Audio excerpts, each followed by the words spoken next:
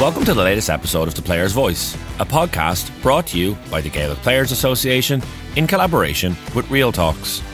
My name is Alan O'Mara, a former Cavan goalkeeper now working as a performance and wellbeing consultant with sports and business leaders around the world. And as host of this podcast, I'm delighted to be joined this week by Kerry's Martin Stackpoole, who opened up in great detail about his gambling addiction and his recovery. He talks about the struggle to reach out for help, what he learned from spending time in a treatment centre, and how much he is enjoying living life on his own terms again. This podcast series is part of BEO360, a GPA programme that empowers inter-county players across 4 key areas: life skills, well-being, dual career and transitions. Please go to beo360.gaelicplayers.com to learn more. Before we get started, I just want to remind you that if you are a GPA member and are worried about problem gambling, please call 1800 989285, or you can text GPA to 50808 from the Republic of Ireland. From Northern Ireland, please call 0800 044 5059, or you can text GPA to 85258. If you aren't a GPA member and do need support, please check out gamblersanonymous.ie or problemgambling.ie. But for now, please enjoy this incredible episode of The Player's Voice with Martin Stackpoole.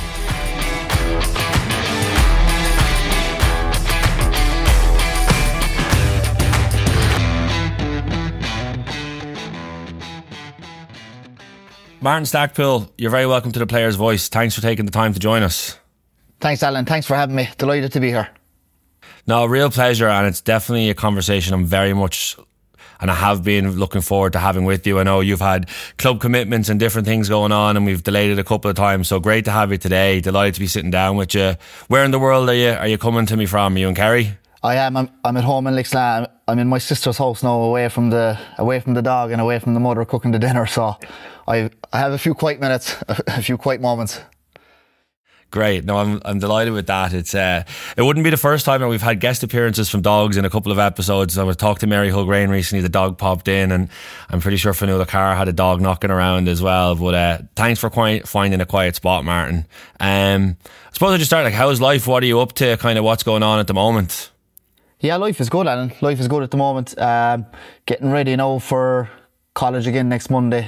Heading into second year there in psychology in Limerick. So looking forward to that now again, getting back into that routine again. I found a great routine last year. Kind of heading to the library. I did it from the very start, and it just kind of stuck with me then, and really benefited me, I felt.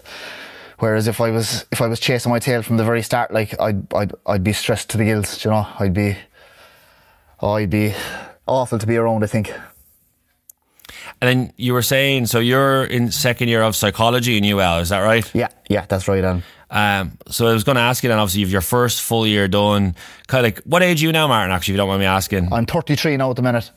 Okay, brilliant. So then, and I'm right in saying this is your first time in college, you didn't go to college when you're a teenager in your 20s, so you made a decision as an adult to go back to school, is that right? I did. When I finished school, and I would have went straight into an apprenticeship. So straight into trade. And I guess at 30 years of age then, just the way life took me, I had a good job, well-paid job, didn't hate it but didn't love it, and just decided to, try something that I really was passionate about and loved. And I wasn't sure about college. It was overwhelming me, would I be able for it? Would I be good enough, that I've been away from school for so long.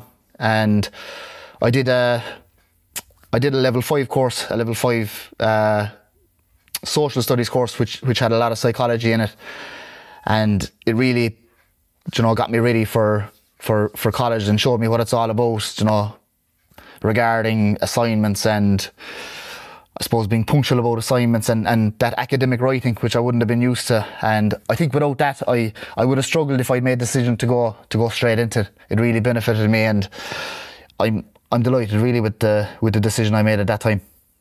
Oh, that's brilliant. It's great to hear. Then they come into that decision, and you kind of touched upon it there, that kind of, whether it's that built in self-doubt or stigma of you shouldn't do that or can I do that. Was that something you navigated yourself at the time, Martin? Like, were you talking to people about it, kind of exploring it before you went and did the level 5, or was it kind of something you decided that you wanted to do for yourself? I spoke to a good few people about Alan because, like you said there, you can be your own self-critic at times, you know, and you can catastrophize things in your head, you know, you can, you know, really, really doubt yourself and just think the worst. And I guess when you speak to, you know, a few people about it, they'll lay their cards on the table and, you know, tell you as it is, and, you know, they all can't be wrong. You know, and it's just kind of stepping stones, really. Like, I think the level 5 was the right thing to do. I think it was a bit early, especially I was in early recovery at the time, you know, to be jumping into college and these assignments and, you know, this big college that I wasn't used to, and, you know, it could have overwhelmed me, like, and, you know, put me on the back foot. So slow and steady kind of wins the race, really, and that's the way I did it. And what was it like then to find yourself kind of back sitting in that classroom with your notebook out in front of you? I'm sure you're on a laptop at notes. Like, was it a kind of a strange experience to find yourself back or just in that world? It was strange. It was something new to me. Now, in fairness, there was a couple of more mature students, and we're kind of hanging together, you know. We're kind of pulling each other along, but you know, the young crowd are great as well, like the 17, 18, 19 year olds, you know, they're highly intelligent, like, but they're you know, they're a great help as well. I feel in that field, especially psychology, you know, we're all kind of helping each other and kind of talking it out and, you know, kind of debating things, really, and bettering each other, really. It's a great environment to be in.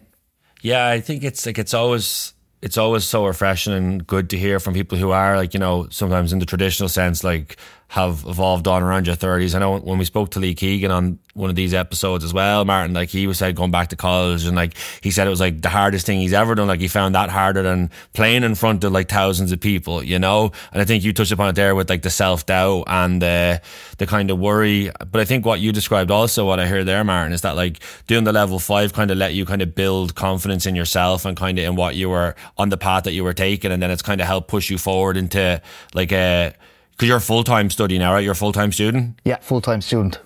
Yeah.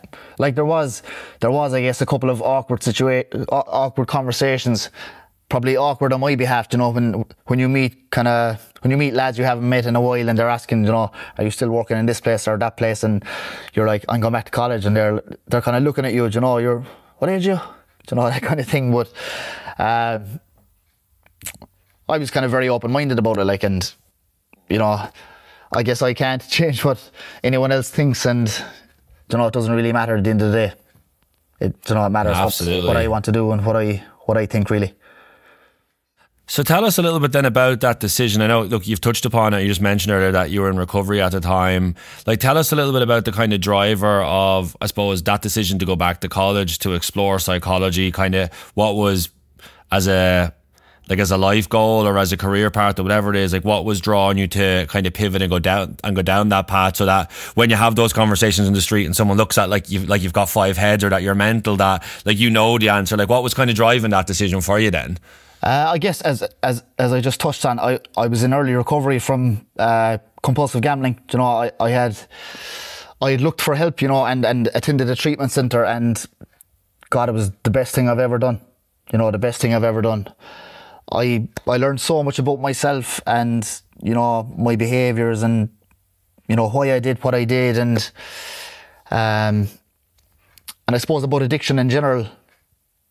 And, you know, God, the people inside there, like, were amazing, you know, to watch. Like, I suppose how well they were. A lot of them were in recovery themselves, you know, the people working there, and, you know, they were just so well, you know, and I wanted that, like, and you know, that's a constant goal for me. And then, you know, just helping people.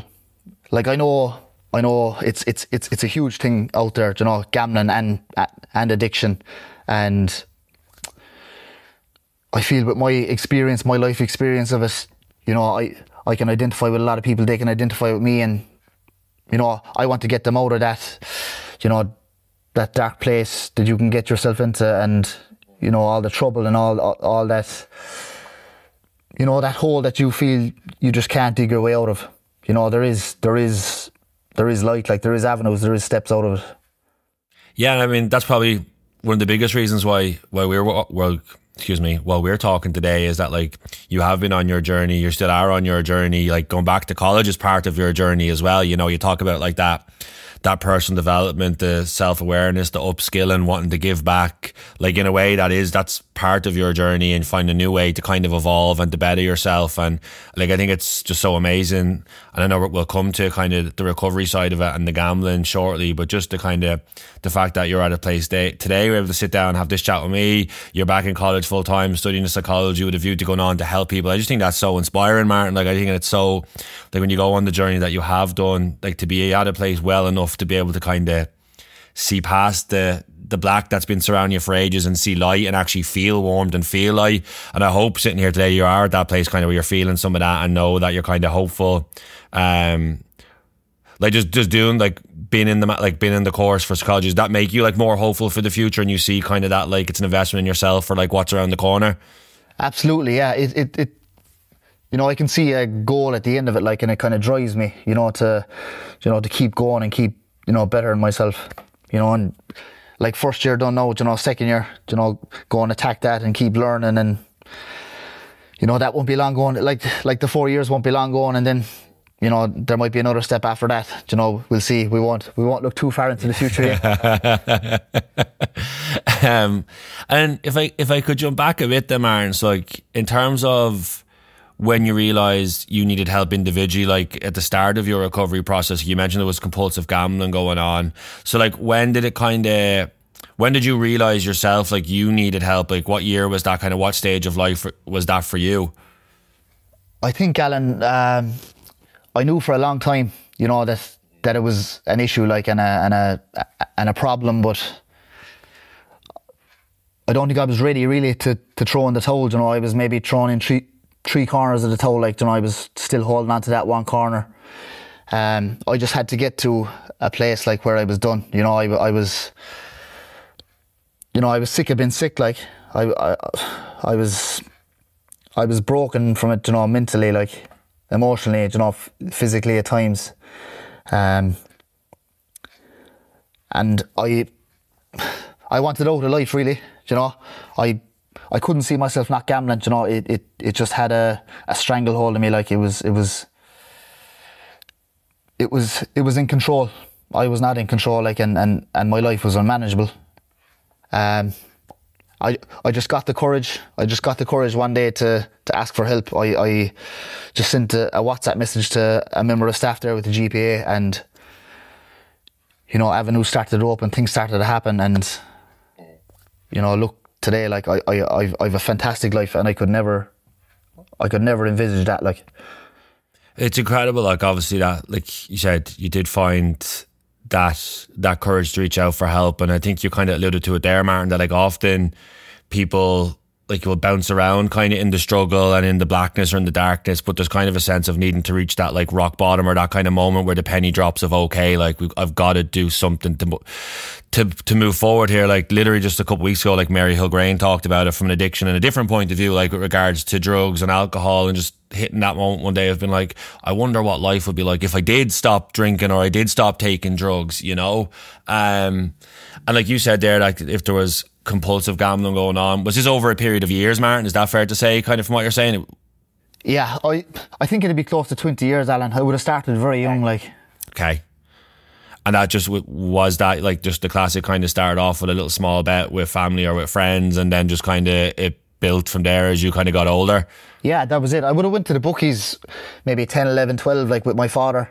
He would have been going in there kind of as a social kind of element, meeting my uncles inside there and his friends, and it just, I used to use the phrase that I fell in love with it, like, but I've learned since, like, that if you love something, it shouldn't destroy your life like that.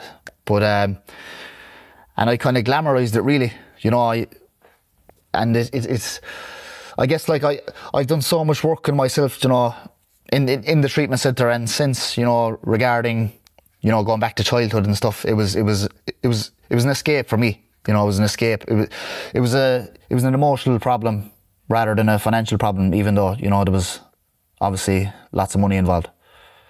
Yeah, definitely. Like, I think it's probably pretty consistent to, I've been very lucky on this podcast series, Martin. Like I've spoken to Niall McNamee specifically about gambling addiction. I've spoken to Colin Kilpatrick as well, who had his own experiences of it.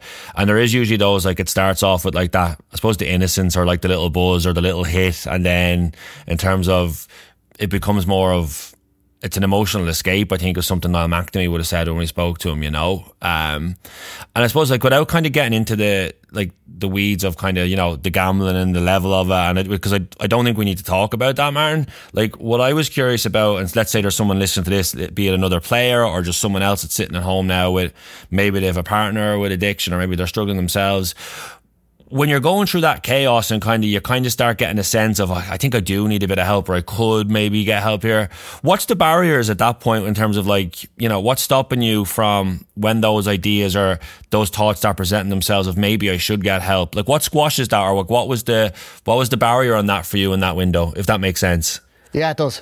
My ego would have been the barrier, definitely, Alan. Do you know, I would have seen it as a weakness. I didn't want people to know that I was struggling with this, and because I had, I suppose, formed this identity, like, of you know, a hurler. Like, I suppose down here in North Kerry, you know, there's just a small pocket of clubs, like, and, you know, we'd be all known around the place. And like, whenever my name is mentioned, you know, oh, he's the goalie, he's the Kerry goalie, that kind of thing. Like, and I thought that would destroy that. You know, I guess the hurling kept me going as well. You know, it had me something to live for, really. You know, I had that other side, even though I was living a double life. You know, this one on the side was going well, like, most of the time, the hurling. But it was my ego that stopped.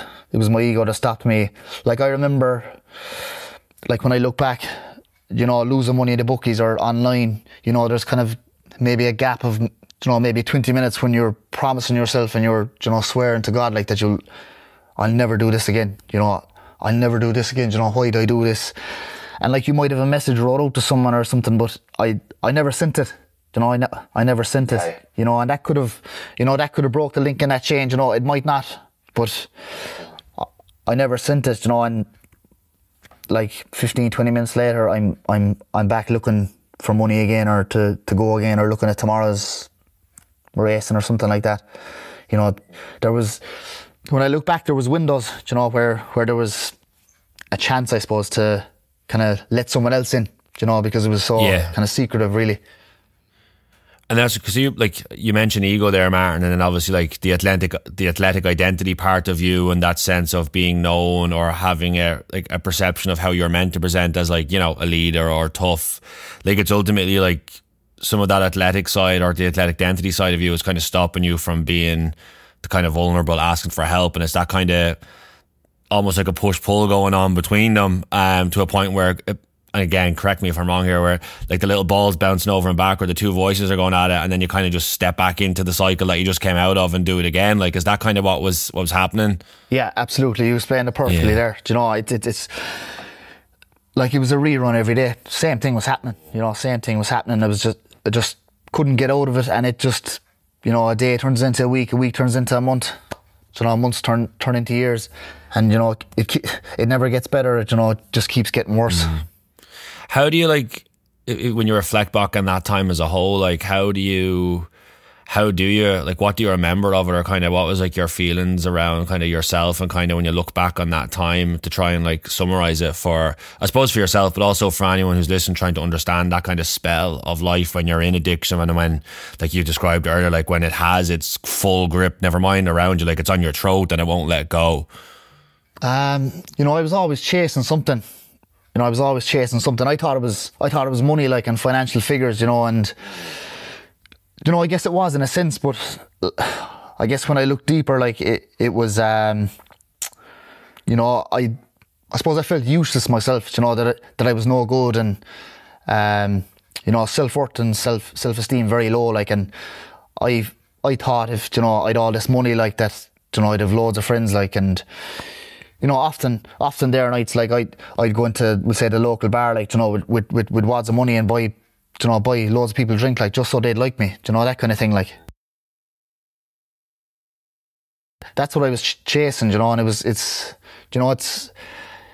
artificial validation, really, you know, for yourself, because it only lasts, you know, a short period of time, and, you're looking for it again. You're just trying to fill this hole inside you, which can't be done that way. Like, yeah, and I think sometimes as well, like when that kind of like that holes inside you is how you described it. Like, you go chasing, say, there's the money aspect of it or that, and then it's like external approval of others or external or material things, and you kind of like you think, or sometimes the world tells us that that'll fill that gap too, like in terms of marketing and commercialism and all that kind of stuff. And then tell us a little bit about when that starts changing then. So obviously I know you've mentioned already you go to treatment, so kind of when does that take place? And then I suppose what's it like to enter a situation where people are now putting the mirror in front of your face to try and find answers here rather than jumping away from it or jumping into a bookies or online or kind of however you were doing things for the previous period of time? Yeah, I guess the lead up to the treatment centre and when I asked for help, Alan, was it was a dark time. Like it was all online at that time. I had given the perception to people like that I was off gambling, for years, like. But so you would stop going to the bookies and stuff, like in terms of like, I'm not in there, so I'm not gambling. Is that what was going on? More or less, it would have been like 90% will say online, and maybe a small bit in bookies, but they wouldn't be local. I didn't mind driving miles to kind of different bookies where they wouldn't know me, and I guess I just started isolating more. I wasn't meeting with my friends. It was just me alone at home with a phone, a charger, a tablet, a laptop, and just me and the bookmaker, in front of me. And I guess I was scared of myself, like with the amounts of money and people I was getting involved with then, and like I was afraid for my family and afraid for myself, and I had no control over myself. I didn't know how far I could take this, and I completely scared myself, and I asked for help. I went into a treatment centre, usually me going somewhere because my self-worth was so low, Alan. I would research it to the last, so I'd have kind of practiced, conversations and, what was going to be ahead of me, like, so I'd kind of know and not look stupid. But I never did that with the treatment centre. I went in totally blind and kind of totally open-minded, like, I said, what's the worst that can happen, like, maybe I'll get better. And went in there, yeah, when the mirror was put in front of my face. I found it very hard to speak about things, because I had suppressed them for, such a long period of time. It took me a couple of weeks. But once that started to come out, like it was like a waterfall, like it was like a release valve. And, there was stuff you'd be afraid to tell people because, the stuff you do in your addiction, like, is horrible. But, you're waiting for people to be shocked, and they're not, because they can identify with it. They've probably done it, or done similar. And I suppose there's an aspect of relief in that. And, then you, I suppose, start to dig deeper in, why you did that and why you react, why you react and feel the way you did. I was, me against the world. I was resentful against everybody, angry with everybody. And, I learned who Martin was. Like, if I was never in addiction, like, I mightn't have learned that, so I'm glad for it in a way, that, I got to know who Martin was, and I'm still getting to know him. I went into a treatment centre, Alan, at 30 years of age, like, and emotionally I was probably 12 years of age. I didn't really know how to feel.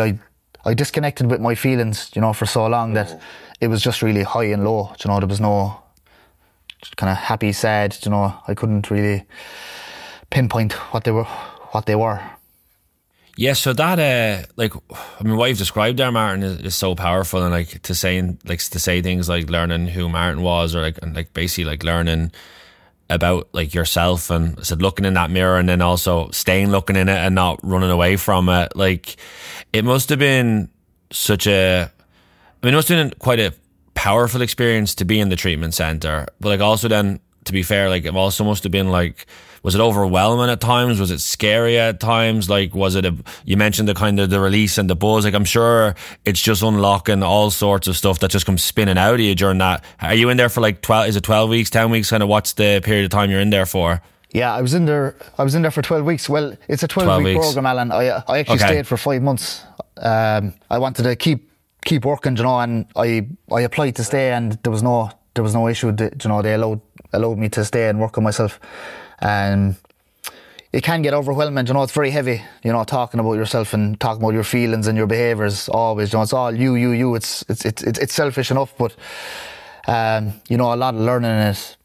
I found I was in there for the Cheltenham Festival. Like, that would have been my heaven. Like, you know, I found that week very, very difficult. I cried for 2 full days. You know, mad stuff, like, you know, a grown man. Like, I don't know when the last time I would have cried was, like, you know, I just kind of always held it together, you know, because that's what you're supposed to do, Maria. Like, and you know, I cried for 2 full days. I couldn't stop. It was crazy. What was going, like, what do you think was going on there within yourself? Like, what caused that kind of surge of emotion and feeling at that particular time? It was just the powerlessness of like, you know, not being able to, I suppose I didn't know what was going on. You know, I had followed these horses like all their lives, really, and I had felt I had formed a connection with them. You know, that I knew them inside out, and you know, just, I suppose, reality hit like that. This isn't what life is about. You know, there's more to life. Like, and I suppose realising how powerless I was, you know, in my life, that you know, this gambling, this addiction had full control over me. Like, and you know, that was it. I was trying to just fight my way out of it inside there then. Yeah, like, and obviously, like, you clearly were, and then, like, to make that decision as well, McMartin, to extend the stay and kind of, like, really, like, get into the, probably what was the next layer or the next level of the body of work that you felt you needed to do or that needed to happen. And it was to look back to kind of to that point then, like you mentioned, kind of learning who Martin was. And, like, sometimes when people say some of that stuff, like, it's like, you know, I learned who Alan was and you learned who Martin was, but kind of, could you give us kind of a bit of insight as to kind of what you learned about yourself during that window, like, as you kind of had that time to reflect, to be supported, as you were being helped? What kind of did you learn about yourself, like, as you start trying to build, you mentioned self-worth earlier, like self-love, self-care, all those kind of things. They're kind of concepts that we can leave in the air, and they kind of sound a bit like, you know, wishy-washy out there, but kind of what were you learning then at that point? Like, what sticks to you from that time? I guess I lived full of fear all my life, Alan. You know, from a very young age, and I felt inferior to everyone, really. You know, that everybody was better than me, and constantly comparing myself to other people, and, you know, what they had and what I didn't have. You know, rather than concentrating on, you know, what I had. And you know, like, I did a lot of bad things in addiction, but, you know, I know, like, that I am a good person, you know, and I'm kind and caring, and, you know, and probably everybody that goes through addiction is, you know, like, we're probably really sensitive people. But I just learned, you know, that I'm a good person. You know, it like, it was this addiction, you know, not you know, throwing that card, like, you know, you know, passing the blame or anything like that. Like, you know, I take full responsibility for everything I did, like, and, you know, I'll take the consequences, you know, suffer the consequences. But you know, I guess I learned, you know, what triggered me as well over a period of time. You know, certain moments in life can trigger you, like, and bring you straight back to being that you know, full of fear child. And I guess my awareness, you know, really grew around that. And when you're aware of something and understand it, then, you know, you can take steps to, like, better yourself in those situations. You know, it's very easy to, I suppose, begin to fix something when you understand why. You know, whereas I never did. I just reacted, you know, before. Whereas now I'm kind of proactive in my steps. No, it's like, there's such power in that, and, like, it, you know, it makes me think of, like in my life, my day-to-day work, Martin, like, well, I would often try and like help athletes and coaches and teams develop like self-awareness. And again, it's one of those phrases, you know, you keep it like, it can be in the clouds and kind of everyone says, yeah, well, you have it or you don't or whatever. But like, these are all skills that can be developed. And like, as you're talking there, I think of like, there's a little triangle that I always use, and it's just like thoughts, feelings, actions. And it's like, you know, what am I thinking? How does that make me feel? And then like, basically, what action am I going to take? Because like, that's the kind of the choice bit as you kind of get better at that triangle. And like, what I listened to you describe there, like sometimes like, you know, obviously an addiction, and if we don't have self-awareness, like we kind of react without even realizing like the reaction happens. But then it sounds like that time gives you an opportunity to kind of get more in tune with what's going on inside your head, then in terms of your heart, your soul, what you're feeling, and then it gives you kind of more power where you actually start getting ahead of things or getting to choose better decisions that are going to help you move forward, rather than maybe pre-treatment where you're making decisions or taking actions that throw you back into the roller coaster. You know what I mean? Yeah, absolutely. And like, I'm not claiming to be perfect, you know. I still react to situations, but I kind of see them for what they are now, and I'd say, you know, like, why did that happen? Why did you do that? You know, I can kind of you know, address it now. I'm aware of it, whereas I was totally unaware of it before. Like that awareness that you're developing, like, it obviously, as that develops over those 5 months, like, is that giving you, like, obviously you said self-worth as well, but like, is that giving you a sense of like more of like, if it's control or if it's optimism, in terms of, because ultimately you're in this 5 months, Maren, you've been dealing with chaos in your life, like you've been dealing with all sorts of shit, and it's like, as the 5 months starts winding down, like, you know, you have to re-enter into the world, which is you're kind of back into an uncontrolled environment, whereas I suppose in therapy or in treatment, like, it is somewhat a controlled environment to try and like build up the skills, to build up the awareness, like to help equip you for life and for the real world again. Where are you at mentally then, as you kind of start getting ready to step back outside into Kerry, into your home, into your town, into your friends, into your family, and like work or whatever it was, towards like the end of that 5 months? What's going on there at that point? I suppose a small bit of fear, you know. Like, in fairness, you're in a bubble inside there, you know. There's no phone, you know, no TV, like you don't know what's going on in the world. Like, you're working on yourself, really, you know, and you're with people who are working on themselves, and you're all kind of working together. It's you know, we can all identify with each other, and you're going out into the big bad world then. You know, I've changed, but the world hasn't changed, you know, so it's yeah, it's a bit of a scary one. You know, like the first day I came home, I remember the Kerry hurlers were actually coming home from a training camp, so the three lads from my club, Lixna, called to the house, you know, and again, it was another awkward conversation, because I was after spending 5 months talking about myself, and I didn't know what had happened in the last 5 months here in Lixnar, Kerry, and I said to myself after that conversation, oh God, I'm after being institutionalised here. But you know, that was just my head, you know. Yeah, you're trying to process it and catch up and like actually find the pace of life and your pace again. Yeah, exactly. But you know, I must say I'm extremely lucky. You know, I had superb support when I came out. You know, between my family and my friends. You know, they couldn't have been better. Like, you know, people like to see you doing well. You know, people don't want to see you you know, suffer at all. I guess I found that hard to see in addiction. You know, I felt people kind of always had an agenda or something. You know, there's something behind it. But that was just my kind of stinking thinking, I'll call it. But you know, people like to see you doing well. You know, and I'm very lucky, like with my family and my friends. You know, they're a great support network, and you know, my girlfriend now at the moment, and you know, my fellow members in Gamblers Anonymous. You know, they're you know, there's great power in them rooms, and you know, great knowledge and great help. In terms of, so like a lot of that stuff, Maren, that you've described as kind of helps, I was going to say get you well, or kind of put the pieces of the puzzle back together enough that you can kind of go back out like into the world and kind of start living your life again. What's it like then? So you kind of have those, let's call them like some basic skills, or you kind of have that that foundation put back together. And what's it like then as, you know, the world starts throwing curveballs? Is there challenges, setbacks kind of what's different for you in that period of time, maybe as to previously when you are struggling? I guess the one big difference, Alan, would be communication. Whenever anything happened before, I would just try and deal with it on my own, or just suppress it, forget about it. Yes. Now, like, I'm not immune to problems and stresses of life, but I can speak about them. I'm not afraid of today. I see it. I used to see it as a weakness. I used to see all these things as weaknesses, but everybody goes through stuff. You have to, and you can't deal with everything on your own.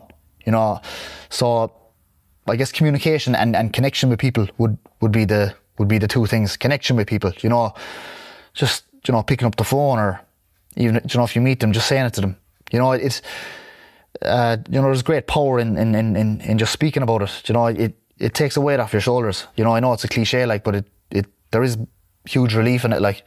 No, and like most times when it's a cliche, like it's usually a cliche because it's probably true, and like it makes me think as well, like earlier parts of my journey when I went to the GPA, and like we kind of entered similar ways and got similar supports. Like you kind of feel like, especially I think as a young male, especially I think if sports involved, that like you kind of feel like any articulation is a weakness you mentioned earlier. And like I remember thinking that like if I told my family and friends that like this stuff would like destroy the relationship, or they wouldn't want to know me, but kind of as you start those tough conversations, like the connection grows and comes stronger, and actually the relationships often become better and more supportive and more empowering. And sometimes along the way too, you might lose one or two people who do pull back or do bounce the other way, and that's but that's part of it, because it's kind of committing to the relationships and the people around you. And I think you said communication and connection. I think they're two like really important things that help, I suppose, get well, but also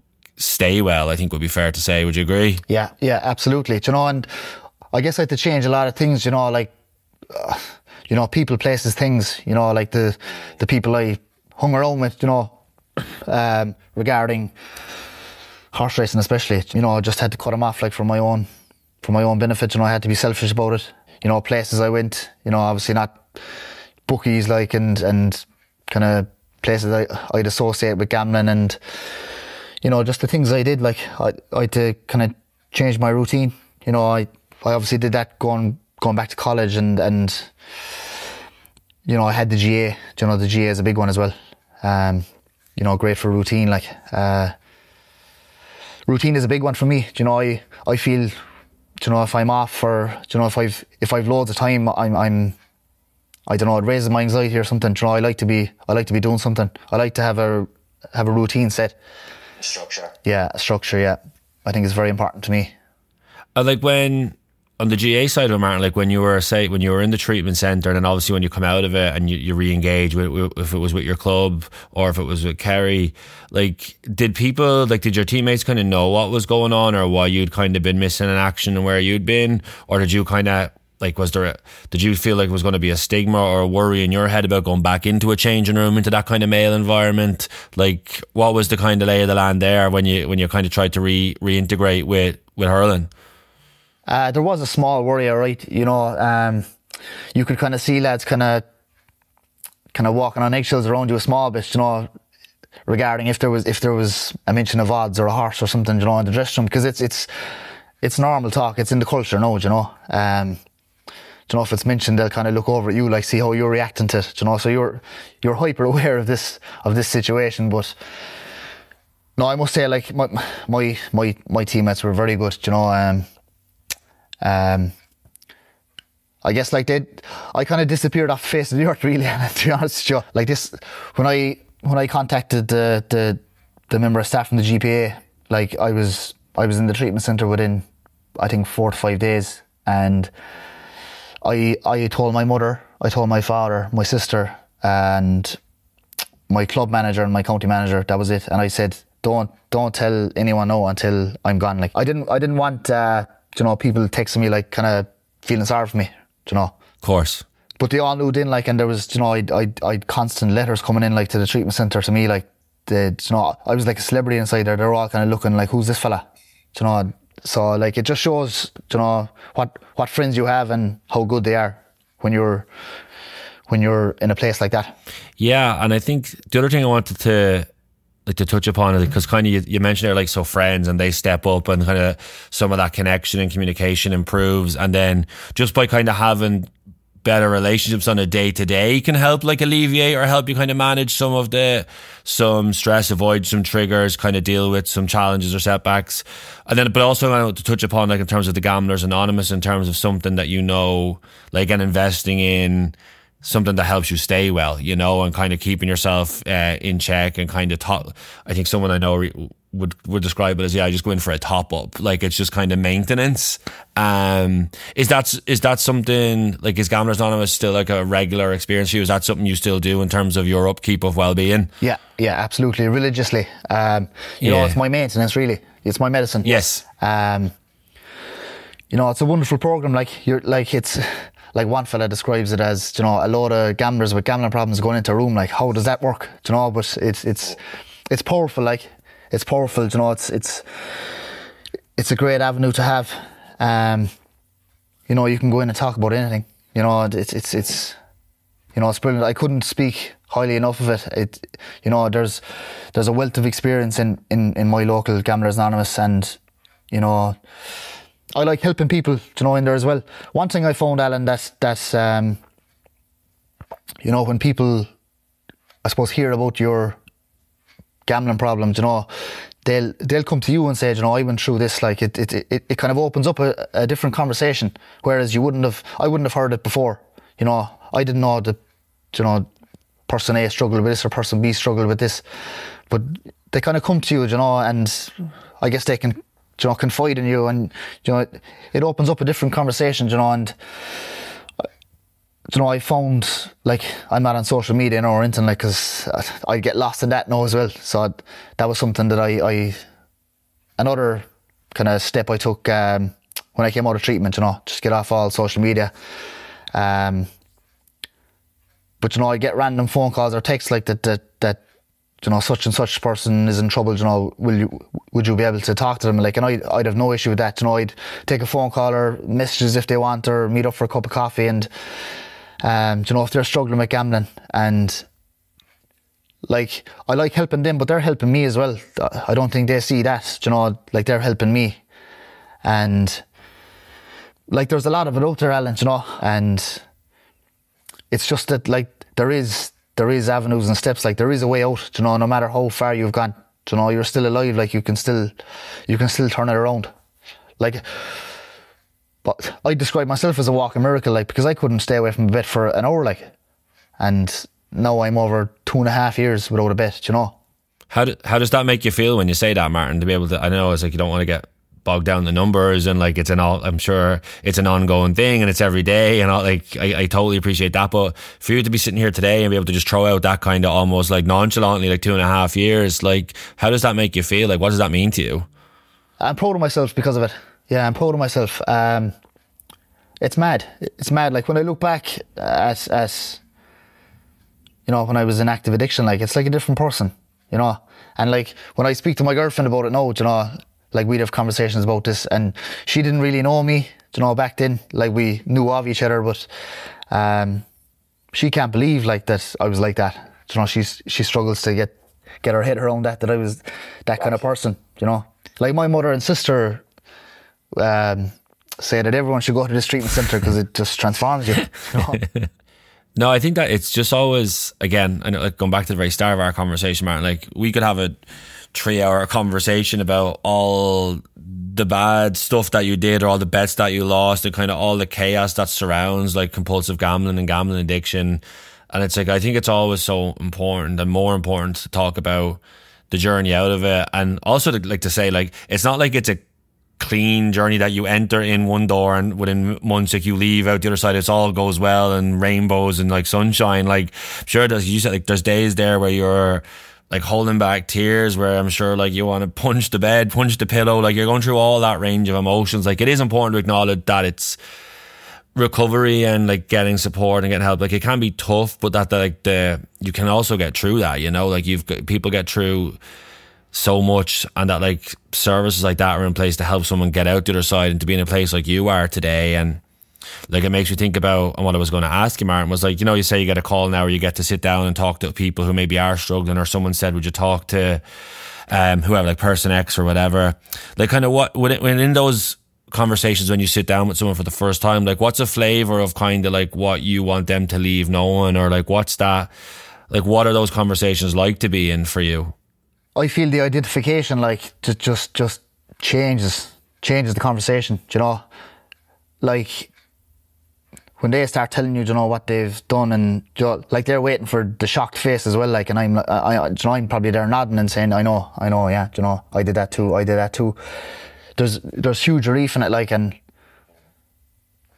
like I probably don't see it myself, but like people see if you're doing well, they can see by you, and like they can see that it works, and like they might want a bit of that. It's there for everyone. It's there for everyone.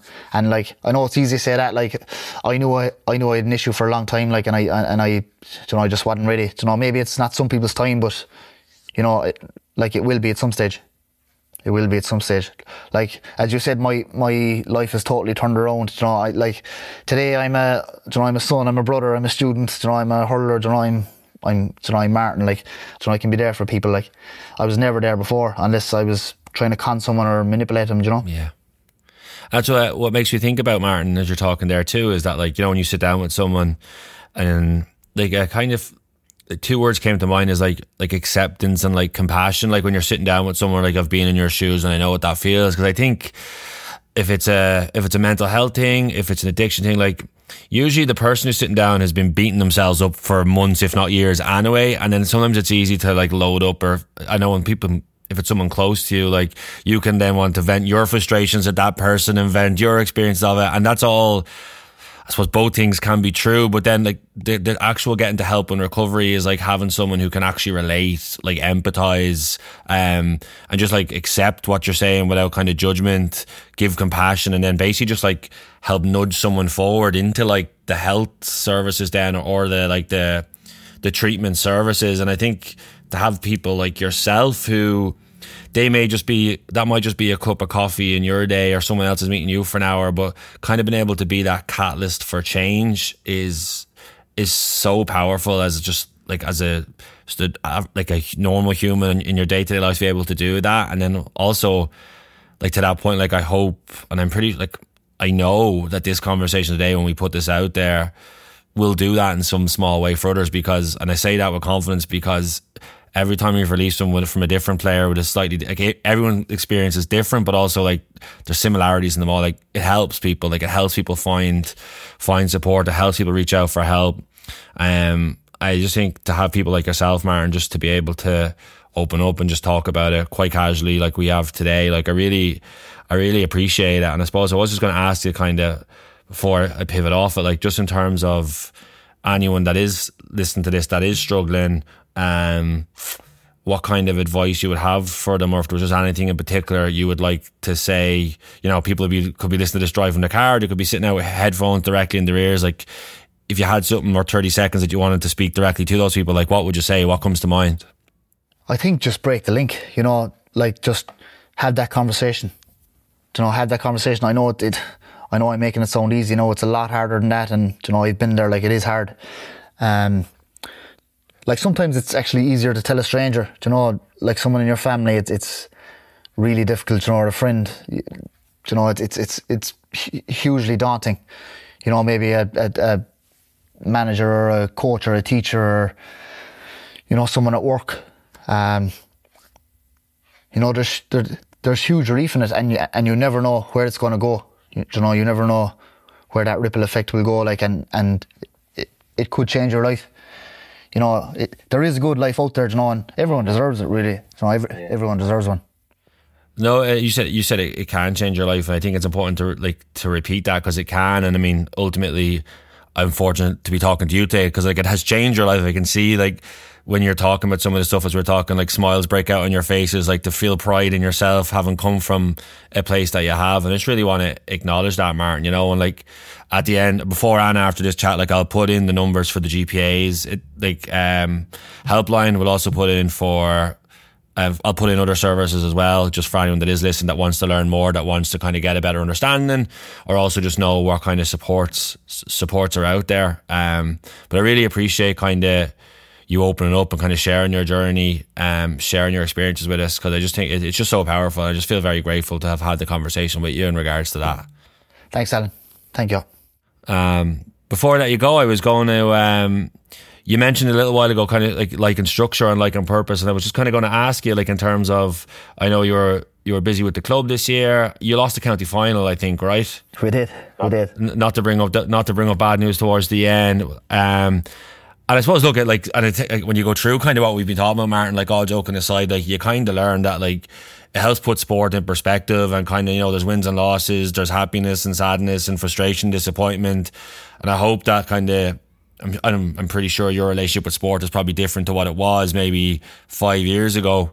What is it actually? I shouldn't presume. Is it different? It is, yeah, it is.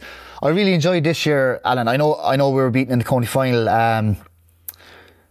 Like, the county final this year, we're probably two teams that wouldn't have been expected to be there anyway, you know. So maybe we overachieved, but when you get there, you want to win. Yeah, of course. But we had Barry Hennessy training us this year. I loved it, yeah. It was a great journey. I'm kind of able to stand back as well now and kind of watch how the young fellas are getting on, and, you know, watch them developing. And I think we all enjoyed it this year. It was just an enjoyable year, you know. And brilliant. We're just back. We went back training last week for the North Kerry Championship now, so that'll be played over the next month. And I think we really formed a connection as a team this year, which had been missing maybe during COVID and stuff. You know, there was a lot of young guys, you know, coming into the senior setup, and, you know, we weren't allowed to use dressing rooms or anything like that. There was no kind of connection formed. There was kind of a little, you know, there was always kind of a wedge in between us. But it was a lot better this year. I know we didn't go all the way, but we definitely went on a good journey and developed as a team and as individuals, I think. Yeah, and it sounds like you were able to, like, experience kind of some of the joy and the connection of sport, but also I definitely pick up, again, please correct me if I'm wrong here, that, like, you felt comfortable being yourself in that training room and with the team, and kind of being Martin as a leader, or just as a teammate, and kind of trying to be a more, like, that kind of positive figure for others. Is that kind of what's going on there in your life as well at the moment? Yeah, absolutely, yeah. Like, I guess I'm playing with a long time now, like, you know, I've kind of been there, done that, most things, but yeah, you know, it's great to be, I suppose, probably one of the leaders in the club, you know. And even though we've a lot of them, you know, we're blessed with a lot of them, to be fair. You know, and we've great young fellas coming up, so, you know, hopefully we'll get back to another one and get over the line. And on the county side, Martin, like, I think this year you weren't involved with the panel this year, but I know, like, you've been heavily involved with Kerry hurlers for probably the large majority of your adult life, I think. Kind of how did the decision to come about to kind of step away, and then kind of from yourself in terms of an individual, is that something that you'd be keen to explore again, or kind of are you ready to kind of move on to the next chapter? Kind of what's going on in that part of your life now? Yeah, my last year with the Kerry hurlers we're in 23 now, so 22 season. With Stephen Lumphy with us. Enjoyed that as well, Alan, because he was coming from the army setup, like, so the routine was there, you know, so it suited me down to the ground. Like, you could have the next 6 months planned out, you know, and it wouldn't change unless there was maybe you know, a funeral or a wedding or something like that, you know, something significant, like, yeah, something significant, yeah. You know, so really enjoyed that. But I was going to UL then in September, and I knew I needed to put 100% into that, like, and gotcha. I wasn't going to be able to put 100% into the hurling inter-county level. Like, I still could have done it probably at maybe 70-80, like, but that wouldn't line up with my values now, and, you know, I'm either kind of all in or I'm out. But then I got involved with the Kerry minor hurlers as a goalkeeping coach, and kind of I suppose puck out strategies and that, and you know, it was something new for me. I've actually never got involved here in the local club underage, So it was something different, and I was out of my comfort zone, but I really enjoyed it. And I think I'm back in again this year, or next year, sorry. So yeah, that was something different, so that was another step on my journey, I think. Yeah, it must be nice, like, because what it sounds like, Martin, obviously, is you've done the body of work you have, and you piece it back together, and you try and push forward in your life, but you also then find yourself with times where, like, you kind of have enough about you and actually have energy or to give to other things, like to do what you're talking about there, like in terms of coaching with another team and kind of being able to be present and involved in something that you want to be, rather than maybe, closing the door or burying yourself in a dark corner trying to hide from the world. You're actually able to find the pockets of space where you can show up as Martin and, like, contribute and ultimately, like, be your authentic self. And that's in, like, your UL is probably another variation of that too. You know what I mean? Like, you're kind of, does it feel like you're living life maybe on a little more on your terms now? It does. It feels like I'm living on my terms, and it feels like I'm actually living life as it's supposed to be lived, like a normal person, if I can quote unquote normal person, whatever that is. But it's not me. Which, yeah, like, it's a far cry from where I was living before. It's the world is my oyster now. There's, like, I've road in front of me, and I'm going straight down that road. How does it make you feel, like thinking about that, like, and then I suppose feeling that hope and that kind of optimism to look forward, and maybe you don't fully know where it's going to take you, but to be excited and maybe looking forward to travelling down that path? Yeah, it's exciting. You just said it there. It's exciting. I don't know where I'm going to end up. I'm obviously very passionate about the addiction side, and I really feel I'm going to get involved in that kind of side of work, like post college, but maybe something else will grab me in the meantime. There might be one module in college there that I just fall in love with and want to go down that avenue as well. But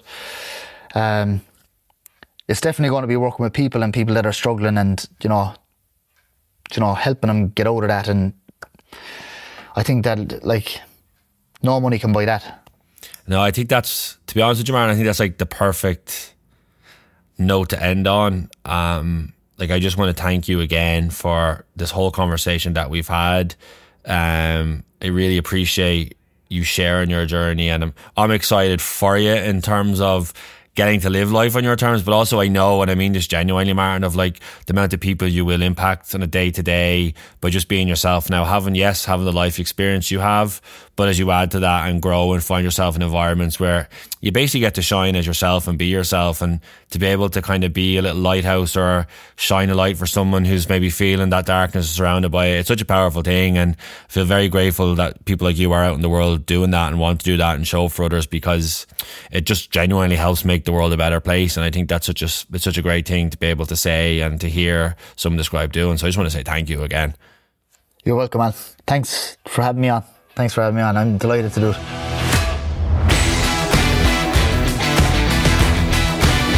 Thanks for listening to the latest episode of The Player's Voice. I have so much admiration and respect for Martin Stackpoole, and I truly believe that this conversation will impact so many. Once again, I just want to remind you that if you are a GPA member and are living in the Republic of Ireland and worried about problem gambling, you can call 1-800-989285, or you can text GPA to 50808. From Northern Ireland, please call 0800 044 5059 or text GPA to 85258. If you aren't a GPA member and need support, please check out gamblersanonymous.ie or problemgambling.ie.